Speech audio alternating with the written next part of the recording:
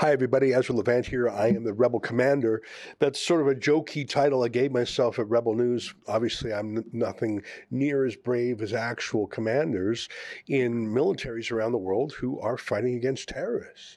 I don't even think I'm going to use that title anymore just because it was a joke. But I suppose we are in the battle of ideas. And there is definitely a battle on for your mind in the information space. And I think that one of the things when you're looking at this info war is not to lose control of your mind, not to let the other side colonize your mind and incept ideas into your mind.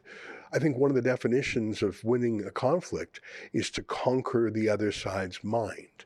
You don't necessarily have to destroy every tank, shoot down every plane, or kill or injure every soldier. You just have to make the other side want to give up. Or want to stop fighting. And I think that is the technical definition of how a war ends. And it's important not to become demoralized. And you can oversample bad news. And I think in this era of social media and Twitter and 24/7 news and fake news too, you can start to lose hope. You can start to think, surely the whole world is not gone mad. Surely the whole world is not on the precipice of another war. I mean, I think it is the worst time in the world since uh, the Second World War. I mean, perhaps the Cuban Missile Crisis brought the world closer to an actual world war than we're seeing now. But other than the Cuban Missile Crisis, I'm not sure if we've seen so many terrifying things in motion. And I just finished saying, don't get down on things, don't oversample social media. Especially the barbaric clips emerging out of Gaza from the torture and rape and mutilation and burning of women and children and killing infants. Absolutely insane. I won't show you the video, but I saw there's a young woman who, a hostage that Hamas is putting on TV as a hostage. Like it's like a kidnapper hostage proof of life video. They've done hundreds of snuff videos. They're doing a proof of life video with the pregnant woman. I think she's pregnant. Imagine what they would do to her. There were reports that a pregnant woman in Israel, they cut out the baby from her mother's tummy and killed the baby and tummy from her womb. And like just horrific things. Don't oversample that. I think what's so insane. Yeah, go ahead and show the video. The video of her being held hostage is not actually brutal itself, unless you know the context. The context is what makes it brutal. You can find the video on Twitter pretty quickly, too, if you type in her last name. I think it's, yeah, if you type in her name. I think it's Shem is her last name, S-H-E-M. But besides the barbarity of Hamas, which truly is Nazi-like, I'm worried about other forces. Vladimir Putin is in Beijing today. He certainly is a close and growing closer ally to China. The two regimes that I think are very authoritarian. It was a strategic choice by Henry Kissinger and Richard Nixon to pit China and Russia against each other. There was a tremendous move, shocking, where the entire West suddenly said, we're done with Taiwan. Yes, Taiwan is a liberal democracy. It wasn't a full democracy back then, but we want to break China away from the Soviets. We want a rift between China and Stalin. Hey, China, come and have a Western focus. And that probably made sense at the time, because imagine Communist China and the Soviet Union together. Well, look at this. Look at this warm relations. And Putin said, both Putin and Xi Jinping basically said, we're not going to let any other powers come between us. And there are some synergies there. Russia has an enormous amount of oil and natural gas and other minerals, and China is a voracious consumer of those. And there are Western sanctions against Russia. China doesn't abide those. There are Western sanctions on Iran also. China buys all the Iranian oil it can get its hands on. India did too, by the way. So we see Russia, which is a bit ambivalent, China, which is giving out pro-Hamas messages, Iran, which is the patron of Hamas. The U.S. is sailing 2 aircraft carrier groups to Israel. Joe Biden is visiting tomorrow. I think you have all the world powers in a frenzy. And I don't even know what America's intentions are, to be honest. We had heard that the Israeli invasion of Gaza would have begun by now, but that's obviously been delayed. Joe Biden is arriving tomorrow. I think he's going to say, hey, Israel, don't fight back. I tweeted earlier today, Olivia, maybe you can find it, a tweet of a White House spokesman named Kirby. If you search on Twitter for Kirby and ceasefire, those 2 words, yeah, that's it right there. Here's a White House spokesman talking about the possibility of a ceasefire in Ukraine, where there have been 400,000 deaths. Is it 8 million refugees? And here's the White House saying, never a ceasefire, never, no, no, no, no. Take a listen. That if coming out of this meeting, there's some sort of call for a ceasefire, well, that's just going to be unacceptable, because all that's going to do, Mike, is ratify Russia's conquest to date. All that's going to do is give Mr. Putin more time to refit, retrain, reman, and try to plan for renewed offensives at a time of his choosing. We hope, and we've said this before, that President Xi will call and talk to President Zelensky, because we believe the Chinese need to get the Ukrainian perspective here. So as you can tell, that was a few months ago, but it's been the standard message of the White House is never have a ceasefire, always fight back. And if you listen to Zelensky, who is just as hardline, he says no ceasefire until we reconquer the land that Russia took. And sometimes the Ukrainian position is actually take back Crimea, which was annexed into Russia years ago. And I should say hundreds of thousands of men have died, and probably 100,000 civilians. I don't know the civilian death toll, but the military death toll itself is around 400,000.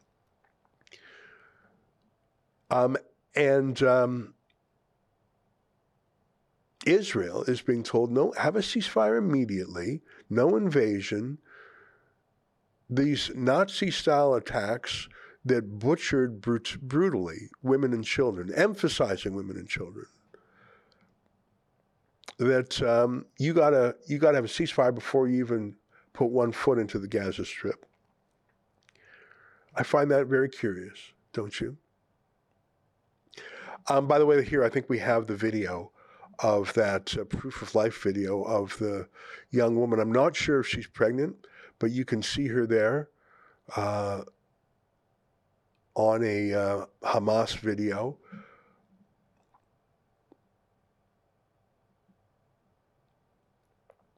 It's a hostage video. And my understanding is there are 199 hostages. Whether or not they are still alive or have been tortured, in what ways they've been abused, we don't quite know. But imagine that is the official public face of Hamas. And yet governments and countless citizens around the world are cheering for them. That's a terrorist, criminal, Nazi, barbaric, brutal, Stone Age approach. And that they're not hiding that. As we said the other day, the Nazis did not tell the world what they were doing in the death camps. They kept it confidential, even from their own German population. And I think I mentioned the other day, I was reading about how when the Allies liberated the concentration camps, they would take the local townspeople and make them walk through it to see what had been there. And I actually understand that some of those, I was reading the other day, that some of those people who were forced to witness what was done by the Nazi regime committed suicide. They were so appalled and felt so guilty for what had been done right under their noses.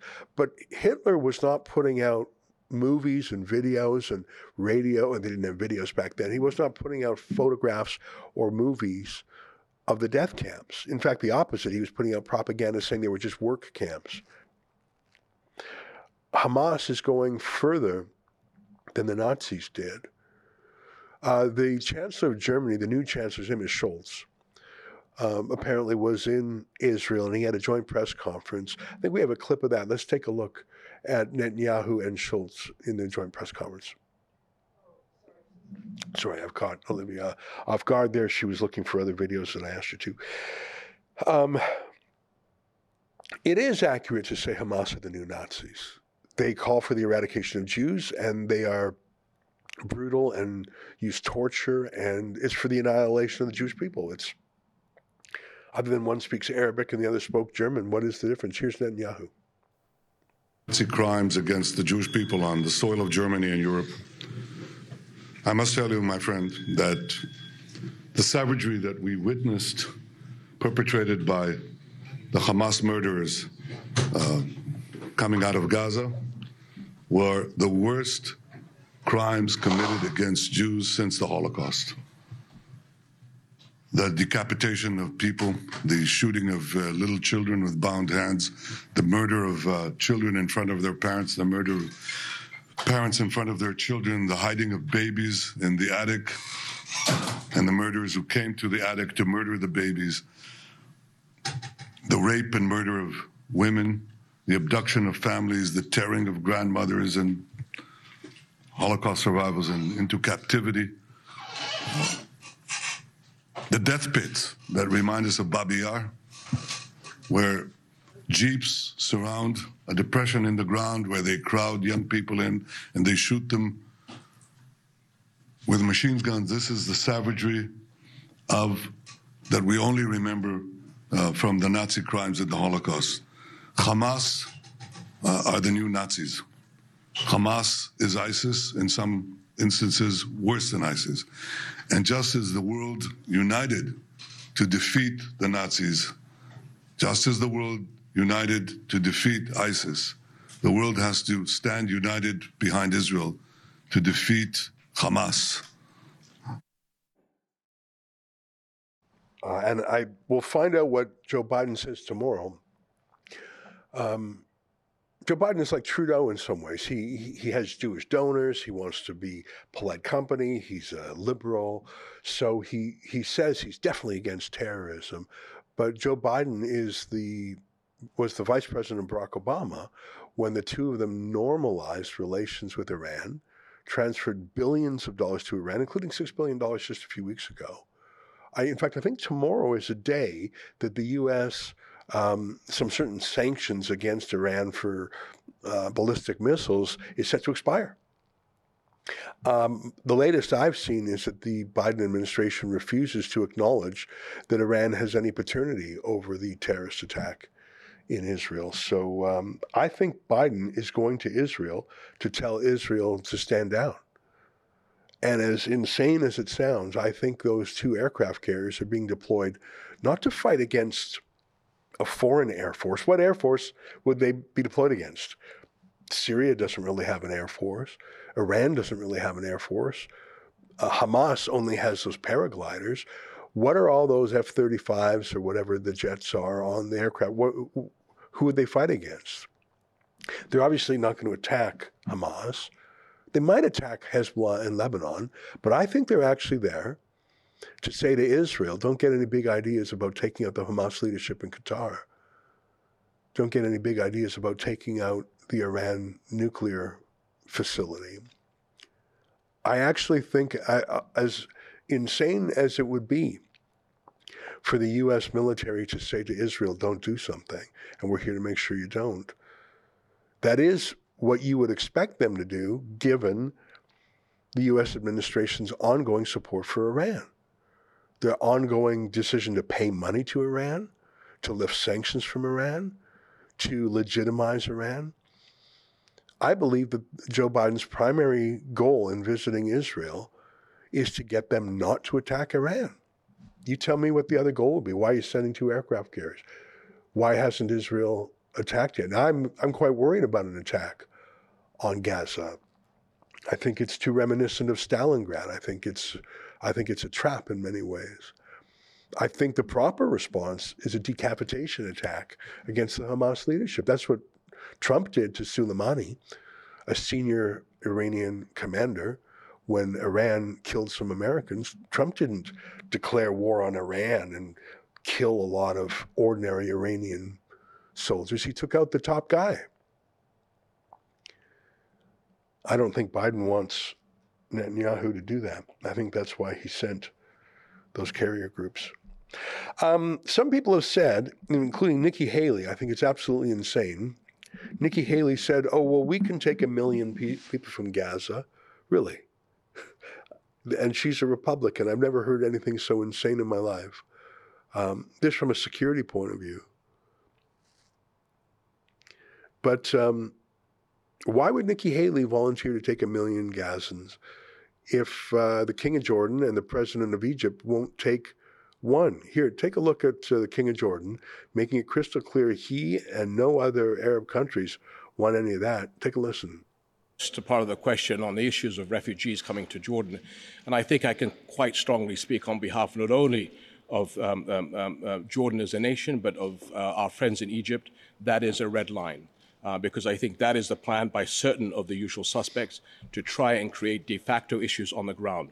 No refugees in Jordan, no refugees in Egypt. And let me give you a little bit of history. The PLO, the People's Palestinian Liberation Army, the essential Palestinian terrorist group from the 70s and 80s, they were in Jordan. And they basically had a bit of an uprising, and Jordan kicked them out. They went to Lebanon and almost destroyed that country. Israel went in to kick them out. Then they went to Tunis. They don't want, and by the way, about 60% of the population of Jordan, ethnically speaking, is Palestinian.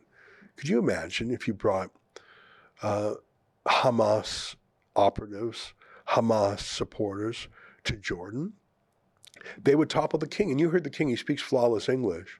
Jordan is one of the more moderate Arab regimes. It's had peace with Israel, not a particularly warm peace, but it's had peace with Israel for decades.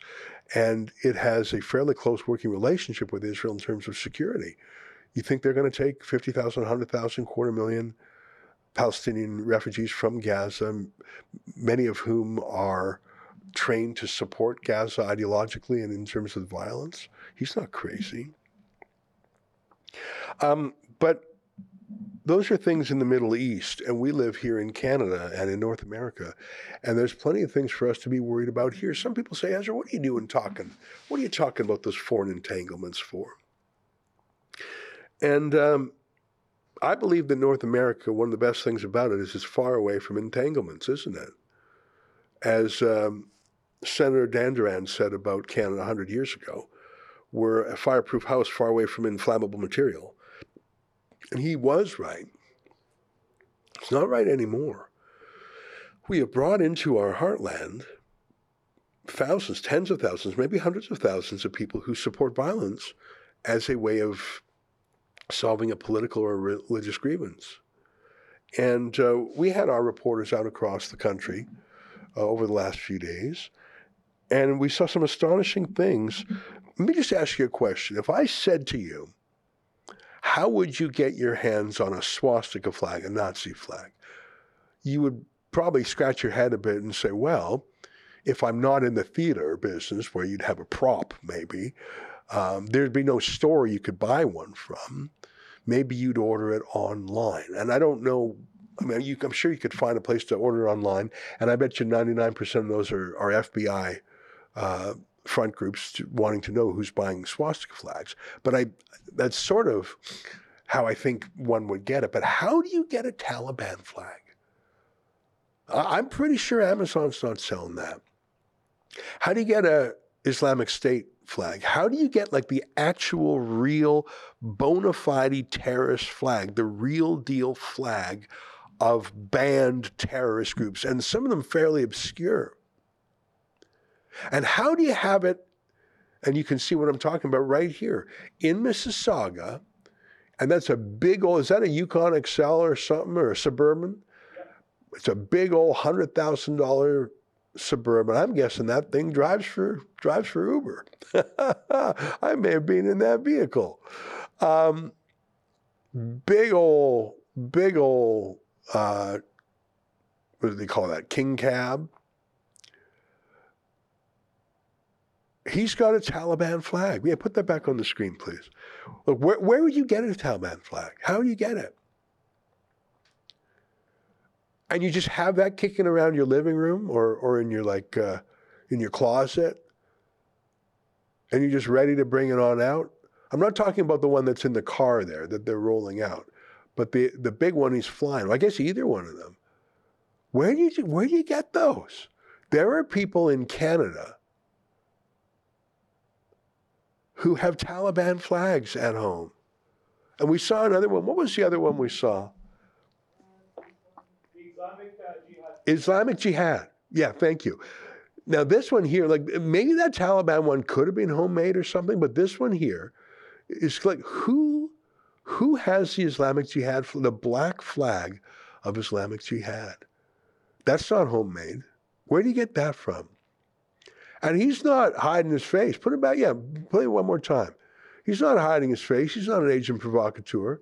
That's him. He's proud of it. Where do you get that? Just got that kicking around? How many people in Canada have those, like my point about how do you get a swastika flag? It's not easy. I don't think it would be easy. There's a lot of people who have terrorist flags of actually banned terrorist groups, going to marches for those groups. Now, it is not a crime. By the way, it is not a crime to own a swastika flag. It's not even a crime in Canada to be a Nazi. It's not a crime. It is not a crime in itself to have a Taliban flag or to have an Islamic Jihad flag. It is a crime, however, since both Islamic Jihad and the Taliban are banned terrorist organizations, it is a crime in the criminal code, punishable by up to 10 years in prison, to support those groups. And there's the 4 words: participate, instruct, harbor, and I forget what the 4th one is, assist or something. So it is, or travel or something, I can't remember. But there's 4 things that you cannot do with an illegal terrorist group. And I'm guessing if you've got a Taliban flag at home, you're probably affiliated with them, participating, facilitating, instructing, and harboring. Throw that on the screen just for 1 second. Here's the criminal code. You can search for yourself. Just Google criminal code terrorist provisions. Every person who knowingly participates in or contributes to, directly, indirectly, so participating, facilitating, instructing, and harboring, those are the 4 things you cannot do. Now, if you've got a terrorist flag at home and you go to a pro-terrorist march, are you participating? Are you participating? Are you facilitating? You may be. You may be. No charges in Canada, of course. That would be too embarrassing. Speaking of which, Arif Virani, who, if I'm not mistaken, I got to keep track, there's so many cabinet shuffles. I think he's the justice minister now, right? So he was speaking at a anti-Semitism conference in Ottawa. And I should say it was a conference against anti-Semitism, because given how many rallies there are for anti-Semitism these days, you got to be careful.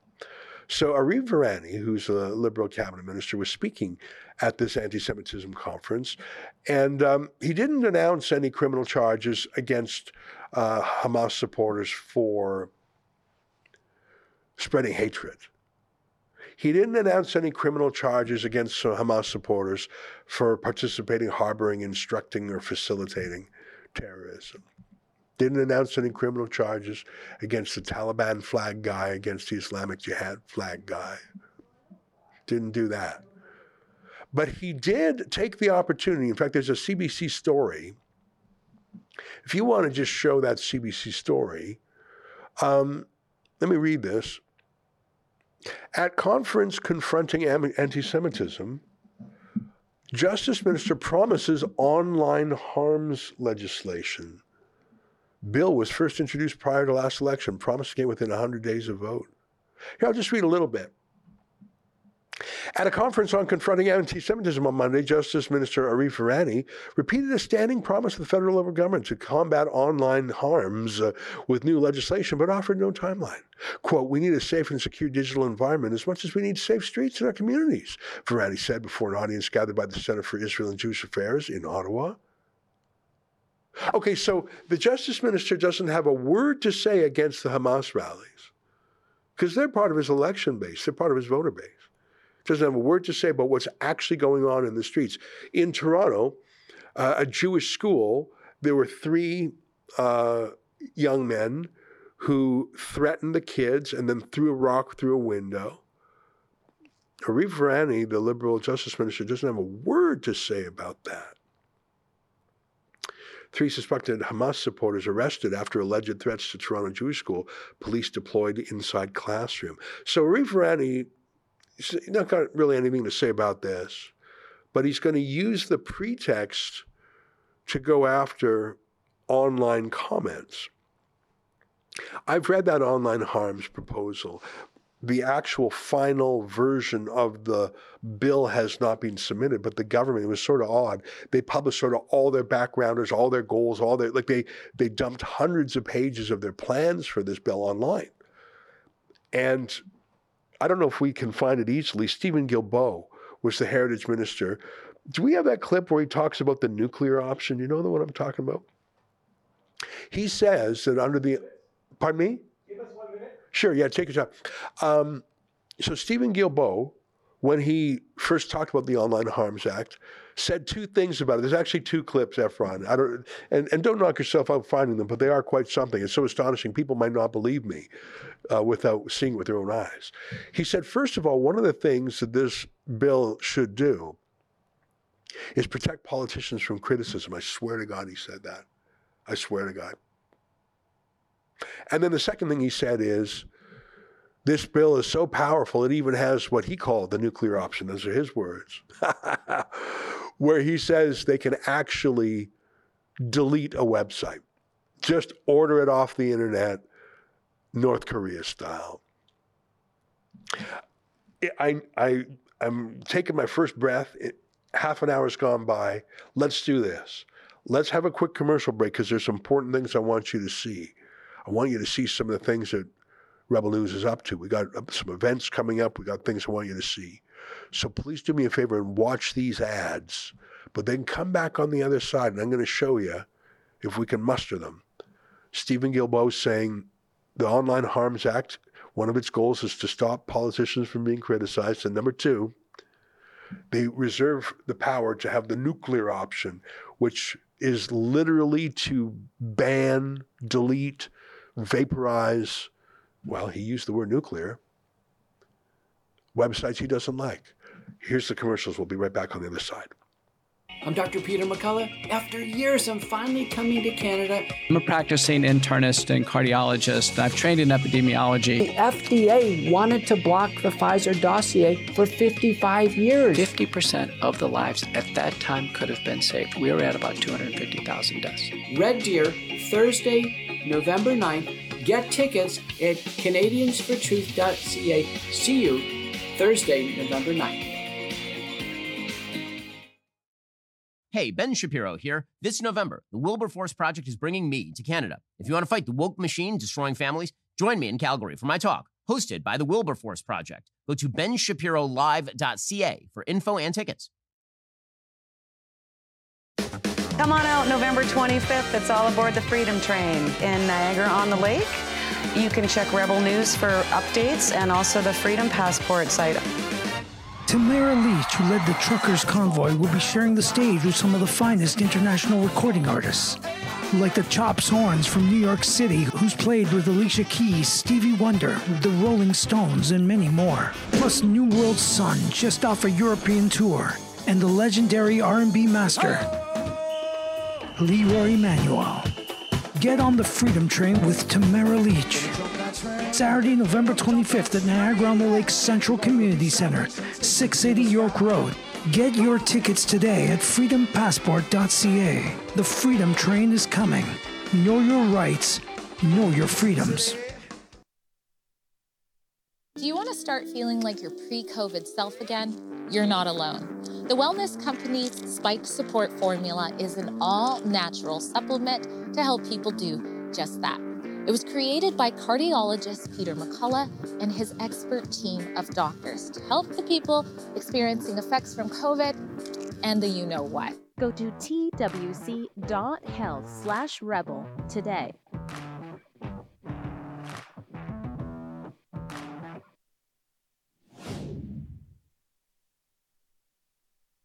Welcome back. Nice to see you. Before the break, I was telling you that Aretha Rani, the new justice minister, who replaced David Lametti. I think David Lametti was probably the most crooked justice minister we've had in a generation. Remember, he was the one that Justin Trudeau put in to replace Jody Wilson-Raybould because Jody Wilson-Raybould was too honest.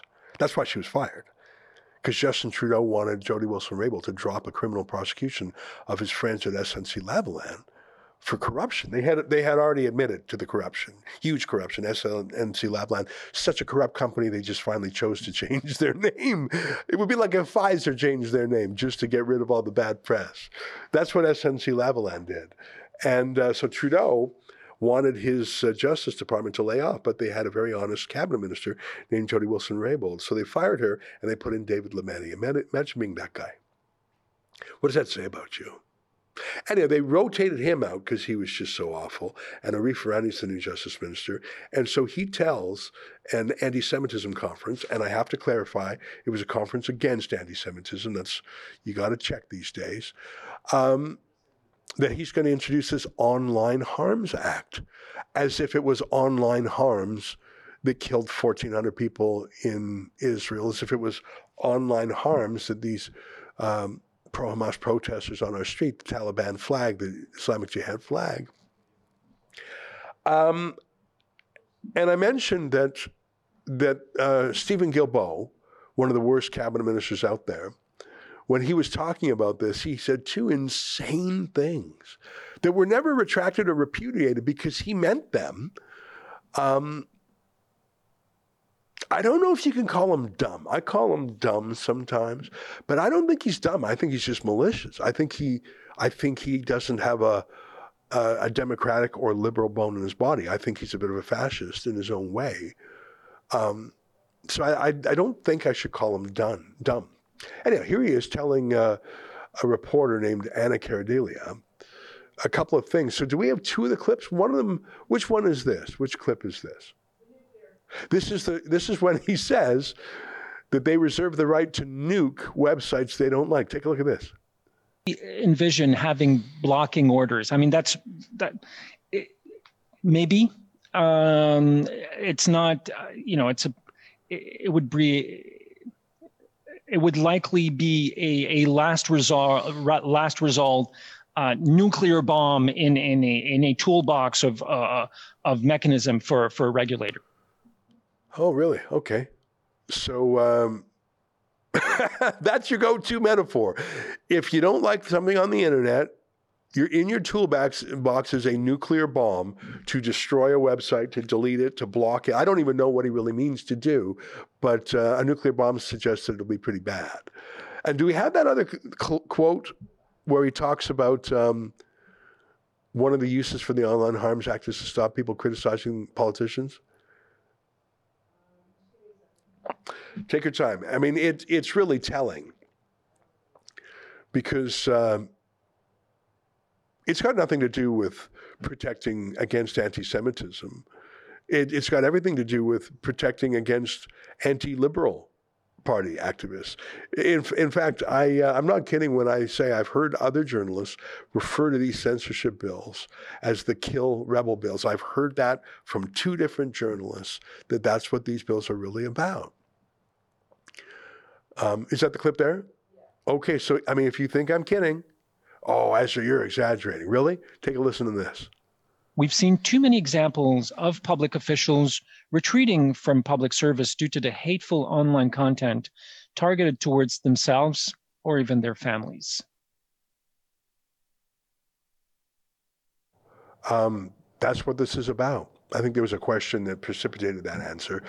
This is about stopping people from hating politicians. It's not about anti-Semitism. What a laugh. And imagine, but yeah, he's gonna stop anti-Semitism by censoring the internet. First of all, censoring the internet is like bailing out the ocean with a thimble. Good luck with that. But I don't think the problem in Canada is the internet. I think the problem in Canada are tens, maybe hundreds of thousands, God forbid more, of people who just plain old support terrorism, and they say so. All right, well, I don't want to just talk about the war. I think we are closer to World War III than at any time since the Cuban Missile Crisis. I just think we are. I think that I find what Joe Biden's doing very confusing, and I can't help but have those dark thoughts that Joe Biden is the pro-Iran president who actually wants Iran to be a regional superpower. They've said as much. We'll see what he says tomorrow, but more importantly, we'll see what he does when he's in Israel. I want to show one more clip, but I want to sort of transition from war clips to other things. The CBC, as you know, has an explicit policy not to use the word terrorist when talking about Hamas, which is sort of quirky because as we showed you every day, and we can even show you again right now, if you Google terrorist list Canada, there is a terrorist list. And it's published by our Department of Public Security. And it's very easy to find. They call them listed entities. And as you can see, this is on the public safety website. And you see all these ones here? Al-Shabaab, Al-Aqsa Mosque. There's a lot of, there's a few obscure ones from other countries, but they're pretty much Islamic. We mentioned the Islamic Jihad flag. I think if you scroll down a tiny bit more, you'll see, there's just so many ones. Hamas is on there. Hamas is actually an acronym. Yeah, so Taliban is on here. Hamas is on here. My point of mentioning that is because it's not a matter of opinion in Canada if Hamas is a terrorist group. It is. It's right there on the list. You can say you don't like it to be that way. You can say you disagree, but Hamas is a terrorist group in Canada. If it makes you feel better, you can say, which has been designated a terrorist group by the Canadian government. You can say that if it makes you feel better, but it's the truth. So how can Trudeau's CBC state broadcaster have a written policy? This isn't just rumors. This is a written policy that they do not deny. How do you do that?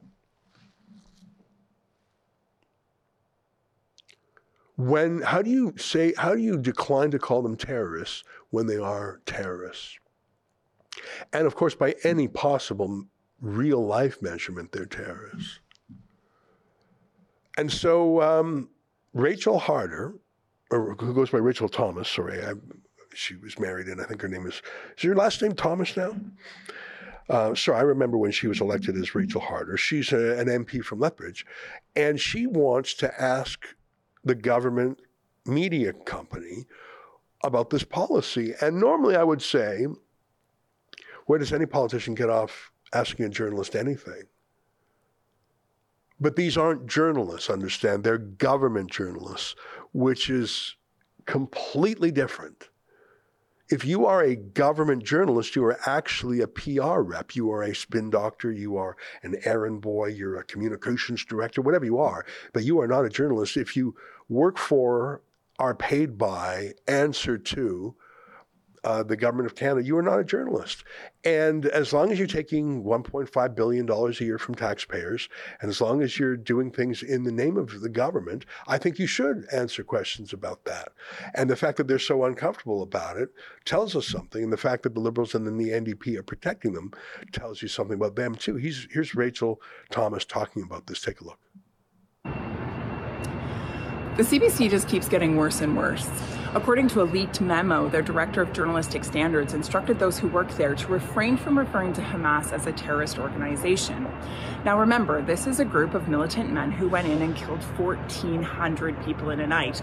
This is a group of militant men who kidnapped, raped, and murdered women and then took their naked bodies and flaunted them in the streets. This is a group of militant men who went in and beheaded 40 innocent babies. This is no doubt a terrorist organization. Canada has had them officially listed as such for more than 20 years. Now, to justify itself, the CBC said, well, to call Hamas terrorists is to take a side. No doubt it's to take a side. It's to take the side of the innocent. If you're not there, where are you? These acts that I just described are pure evil. And for our public broadcaster to somehow try to get away with describing them as something less is terrifying. We're talking about a public broadcaster that receives $1.2 billion in taxpayer money each and every year. It's our job to hold them to account. So my Conservative colleagues and I are bringing them to committee, or at least moving a motion to do so. We're doing that this morning. We'll keep you posted. Well, I'll tell you how it ended. The other parties refused to have that.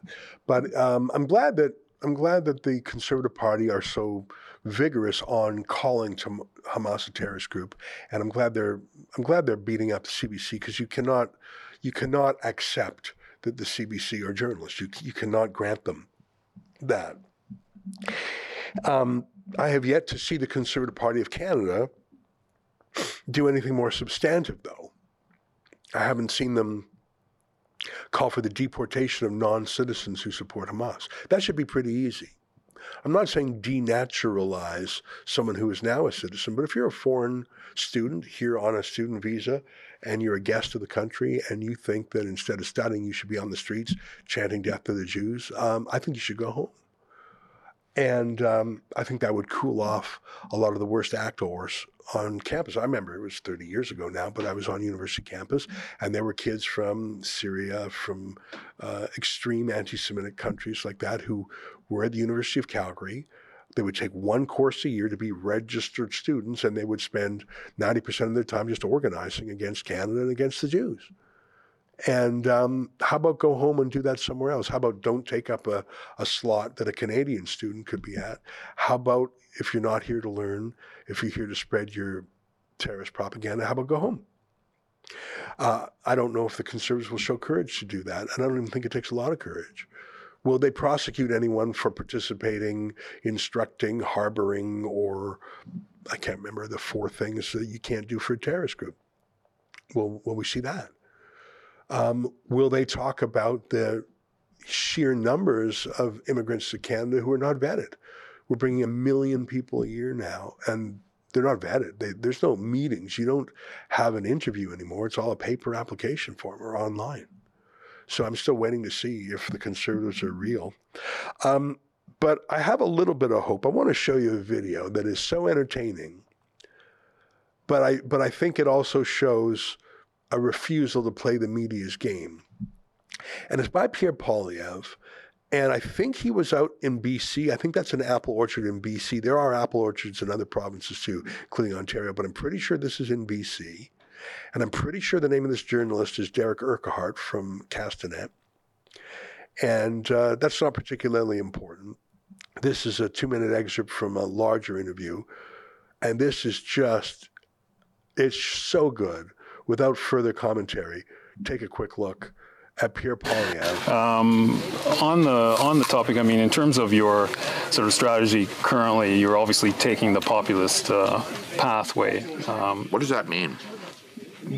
Well, appealing to people's more emotional levels, I would guess. I mean, certainly you tap very strong ideological language quite frequently. Like what?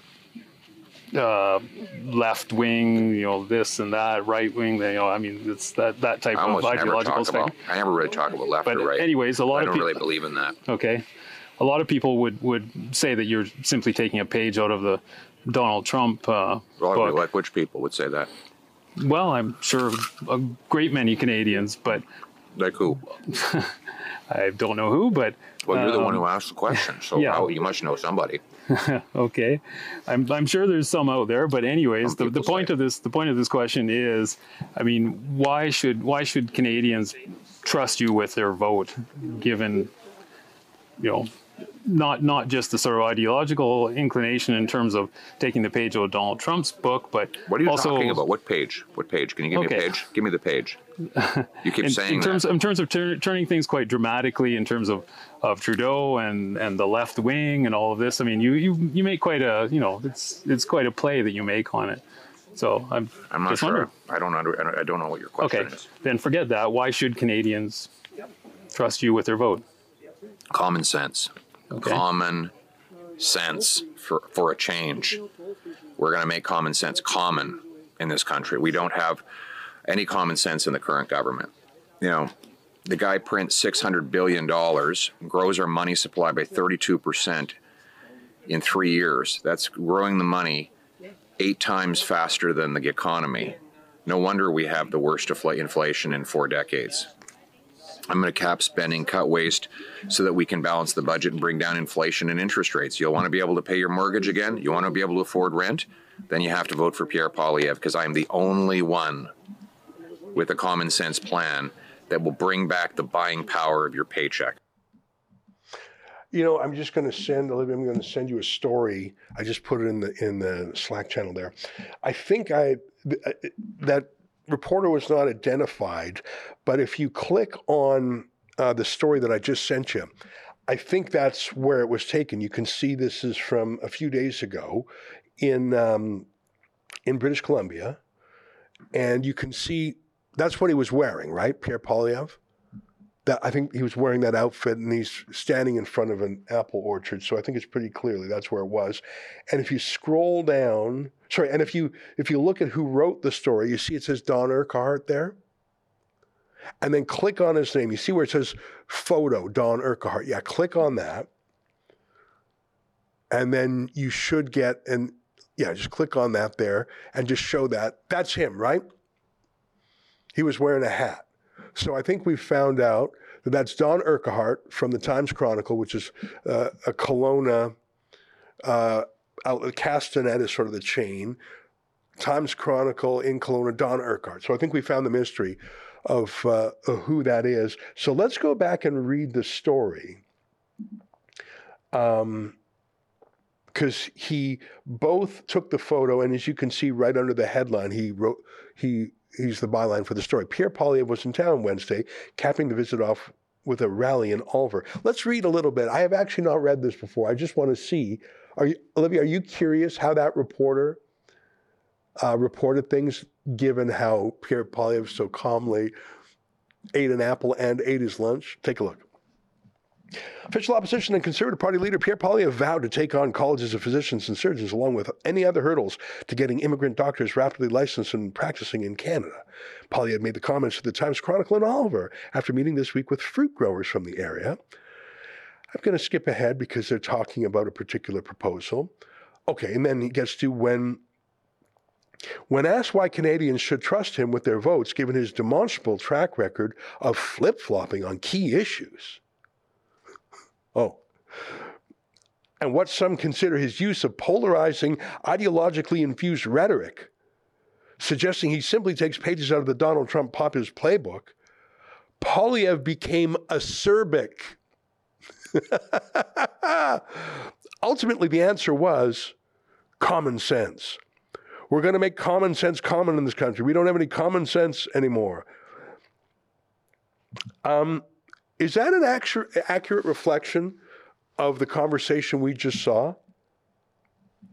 Again and again and again, this guy, Don Urquhart, put to Poilievre, oh, you're just taking a page out of Donald Trump. I don't even think he accused him of flip-flopping. I think that was just injected later here. So you saw that gorgeous back and forth. And acerbic sort of means like a little bit sharp and a little bit, what exactly is the definition of acerbic? Sharp and forthright, tasting sour or bitter. Maybe, but I think Pierre Poilievre was pretty calm, and I think eating the apple was just the perfect touch. I don't think Poilievre came across as aggressive or hostile. He asked very basic questions to a very dopey reporter who said, a lot of people say, and Poilievre said, well, who said that?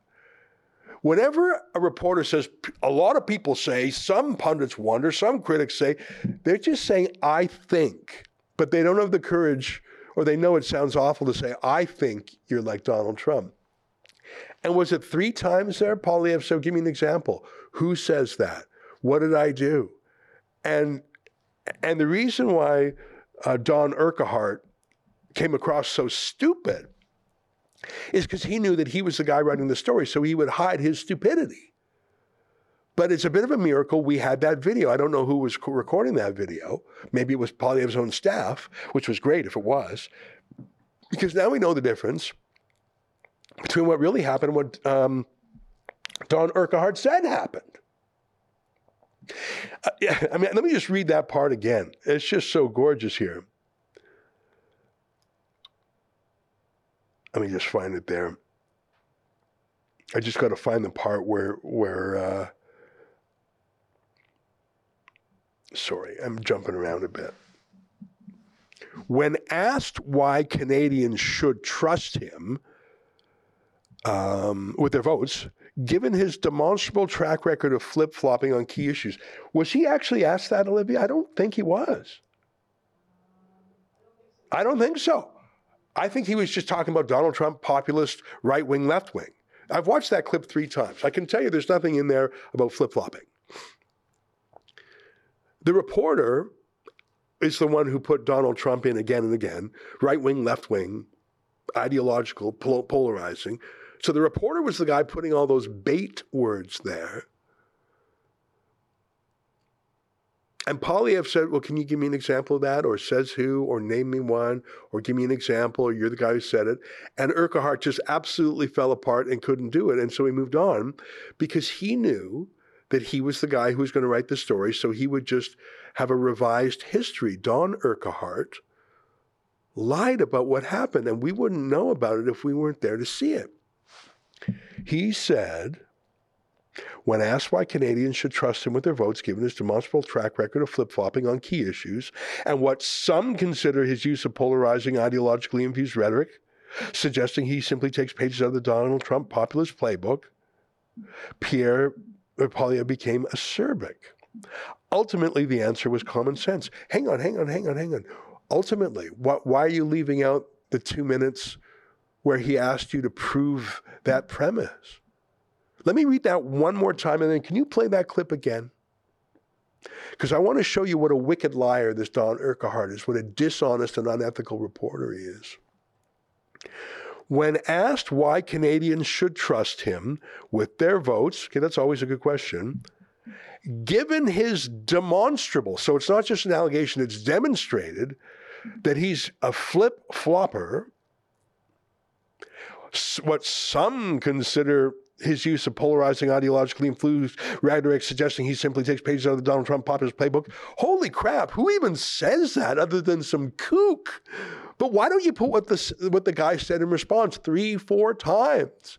He said, what are you talking about? Give me an example. Says who? Name one. Poilievre became acerbic. Ultimately, the answer was common sense. Hang on. You left out everything he said. Here, play that again. Play that. I just read for you twice what this wicked liar said happened. Now take a look at what really happened. On the topic, I mean, in terms of your sort of strategy currently, you're obviously taking the populist pathway. What does that mean? Well, appealing to people's more emotional levels, I would guess. I mean, certainly you tap very strong ideological language quite frequently. Like what? Left wing, this and that, right wing. I mean, it's that type of ideological spectrum. I never really talk about left or right. But anyways, I don't really believe in that. Okay. A lot of people would say that you're simply taking a page out of the Donald Trump book. Like which people would say that? Well, I'm sure a great many Canadians, but... Like who? I don't know who, but well, you're the one who asked the question, so yeah. You must know somebody. Okay, I'm sure there's some out there, but anyways, the point of this question is, I mean, why should Canadians trust you with their vote, given, you know, not just the sort of ideological inclination in terms of taking the page out of Donald Trump's book, but what are you also talking about? What page? What page? Can you give me a page? Give me the page. You keep saying in terms of turning things quite dramatically in terms of Trudeau and the left wing and all of this. I mean, you make quite a, you know, it's quite a play that you make on it. So I'm not just sure. wondering. I don't know what your question is. Then forget that. Why should Canadians trust you with their vote? Common sense. Okay. Common sense. Okay, wrap it up there. For a change. But you see the dishonesty of the news article that he ran in the end. He did not justify his accusation of Donald Trump this, populist that. He didn't show that Poilievre challenged that, but he put his weird ideological attack question in full, skipped Poilievre's answers, and said Poilievre became acerbic. Okay, well, you know, maybe you could call, I would call that acerbic, but how about let us see what was acerbic instead of just telling us it was acerbic? You can't, because it would expose that you're such a hack, such a wicked liar. That is so weird. And I can tell you that happens all the time. And I'm very pleased that Pierre Poilievre pushed back on that. And I'm hopeful that that's a sign of things to come. Because knowing that the media are not your friend is half the battle. And I know this from past Conservative leaders. Stephen Harper was generally firm with the media. He wasn't that mean to them, and he wasn't that friendly. I think he took the right approach. Andrew Scheer was absolutely terrified by the media. He would do anything they said. And Aaron O'Toole didn't even have a difference of opinion with the media. He was going to do what they said anyways, because that's what he believed.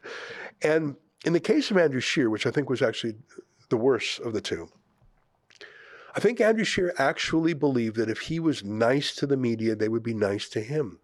Because remember, Andrew Scheer came from being the Speaker of the House for years. He had never fought a hard battle. He had never had a tough campaign.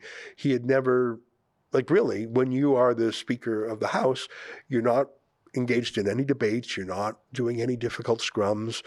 You don't even vote other than to break a tie. You're not even going to caucus meetings because that's too partisan. You are really a ceremonial and luxurious position in the House. So Andrew Scheer, his entire political training was being friendly and diplomatic, and everyone would bow and curtsy to him. And he had the huge budget of what they call the Board of Internal Economy, which is basically back. It used to be $250 million. I bet it's $500 million now just to run Parliament. So Andrew Scheer truly believed that if he was nice to someone, they would be nice to him. He didn't understand these are government journalists, in the CBC mainly, but all the journalists are hostile. He didn't understand it. Pierre Poilievre understood him. And you could see he understood it because he didn't grant the premise of the question to some dopey guy. And I presume that was Poilievre's own camera. I just presume it was, because holy mackerel, did that make Don Urquhart look like the idiot that he is. Well, listen, it is the top of the hour. It is 2 p.m. Eastern Time. What a pleasure to be with you for the past hour. I will be doing my regular Ezra Levant show tonight at 8 p.m. Eastern Time. And if you don't have a subscription yet, you can go to Rebel News Plus. That's what we call our paywall shows, rebelnewsplus.com. Click subscribe. It's $8 a month, which I know that doesn't sound like a lot of dough to you, but to us, that's a lot of dough when it all adds up. That's how we pay the bills around here. And we never take any money from Trudeau, and it shows, which is why we rely on you, our dear viewers. So please consider going to rebelnewsplus.com and clicking subscribe. All right, until tonight. What's that? Oh, boy, I almost forgot. What about the Super Chats? Let me get to them right now.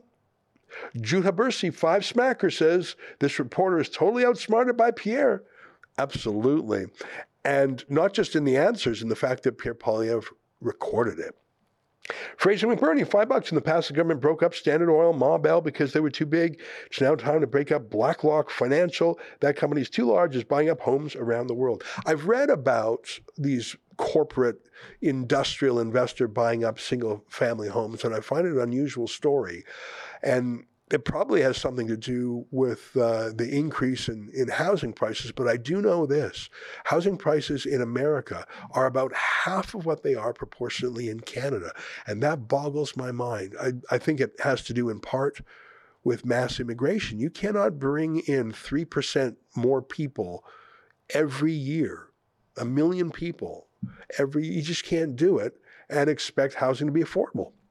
It just doesn't work that way. It's supply and demand. So I need to study the issue more, Fraser, but I think you're right. All right, I think those are our Super Chats for the day. I'll say goodbye now until tonight on behalf of all of us here at Rebel World Headquarters to you at home. Goodbye, and keep fighting for freedom.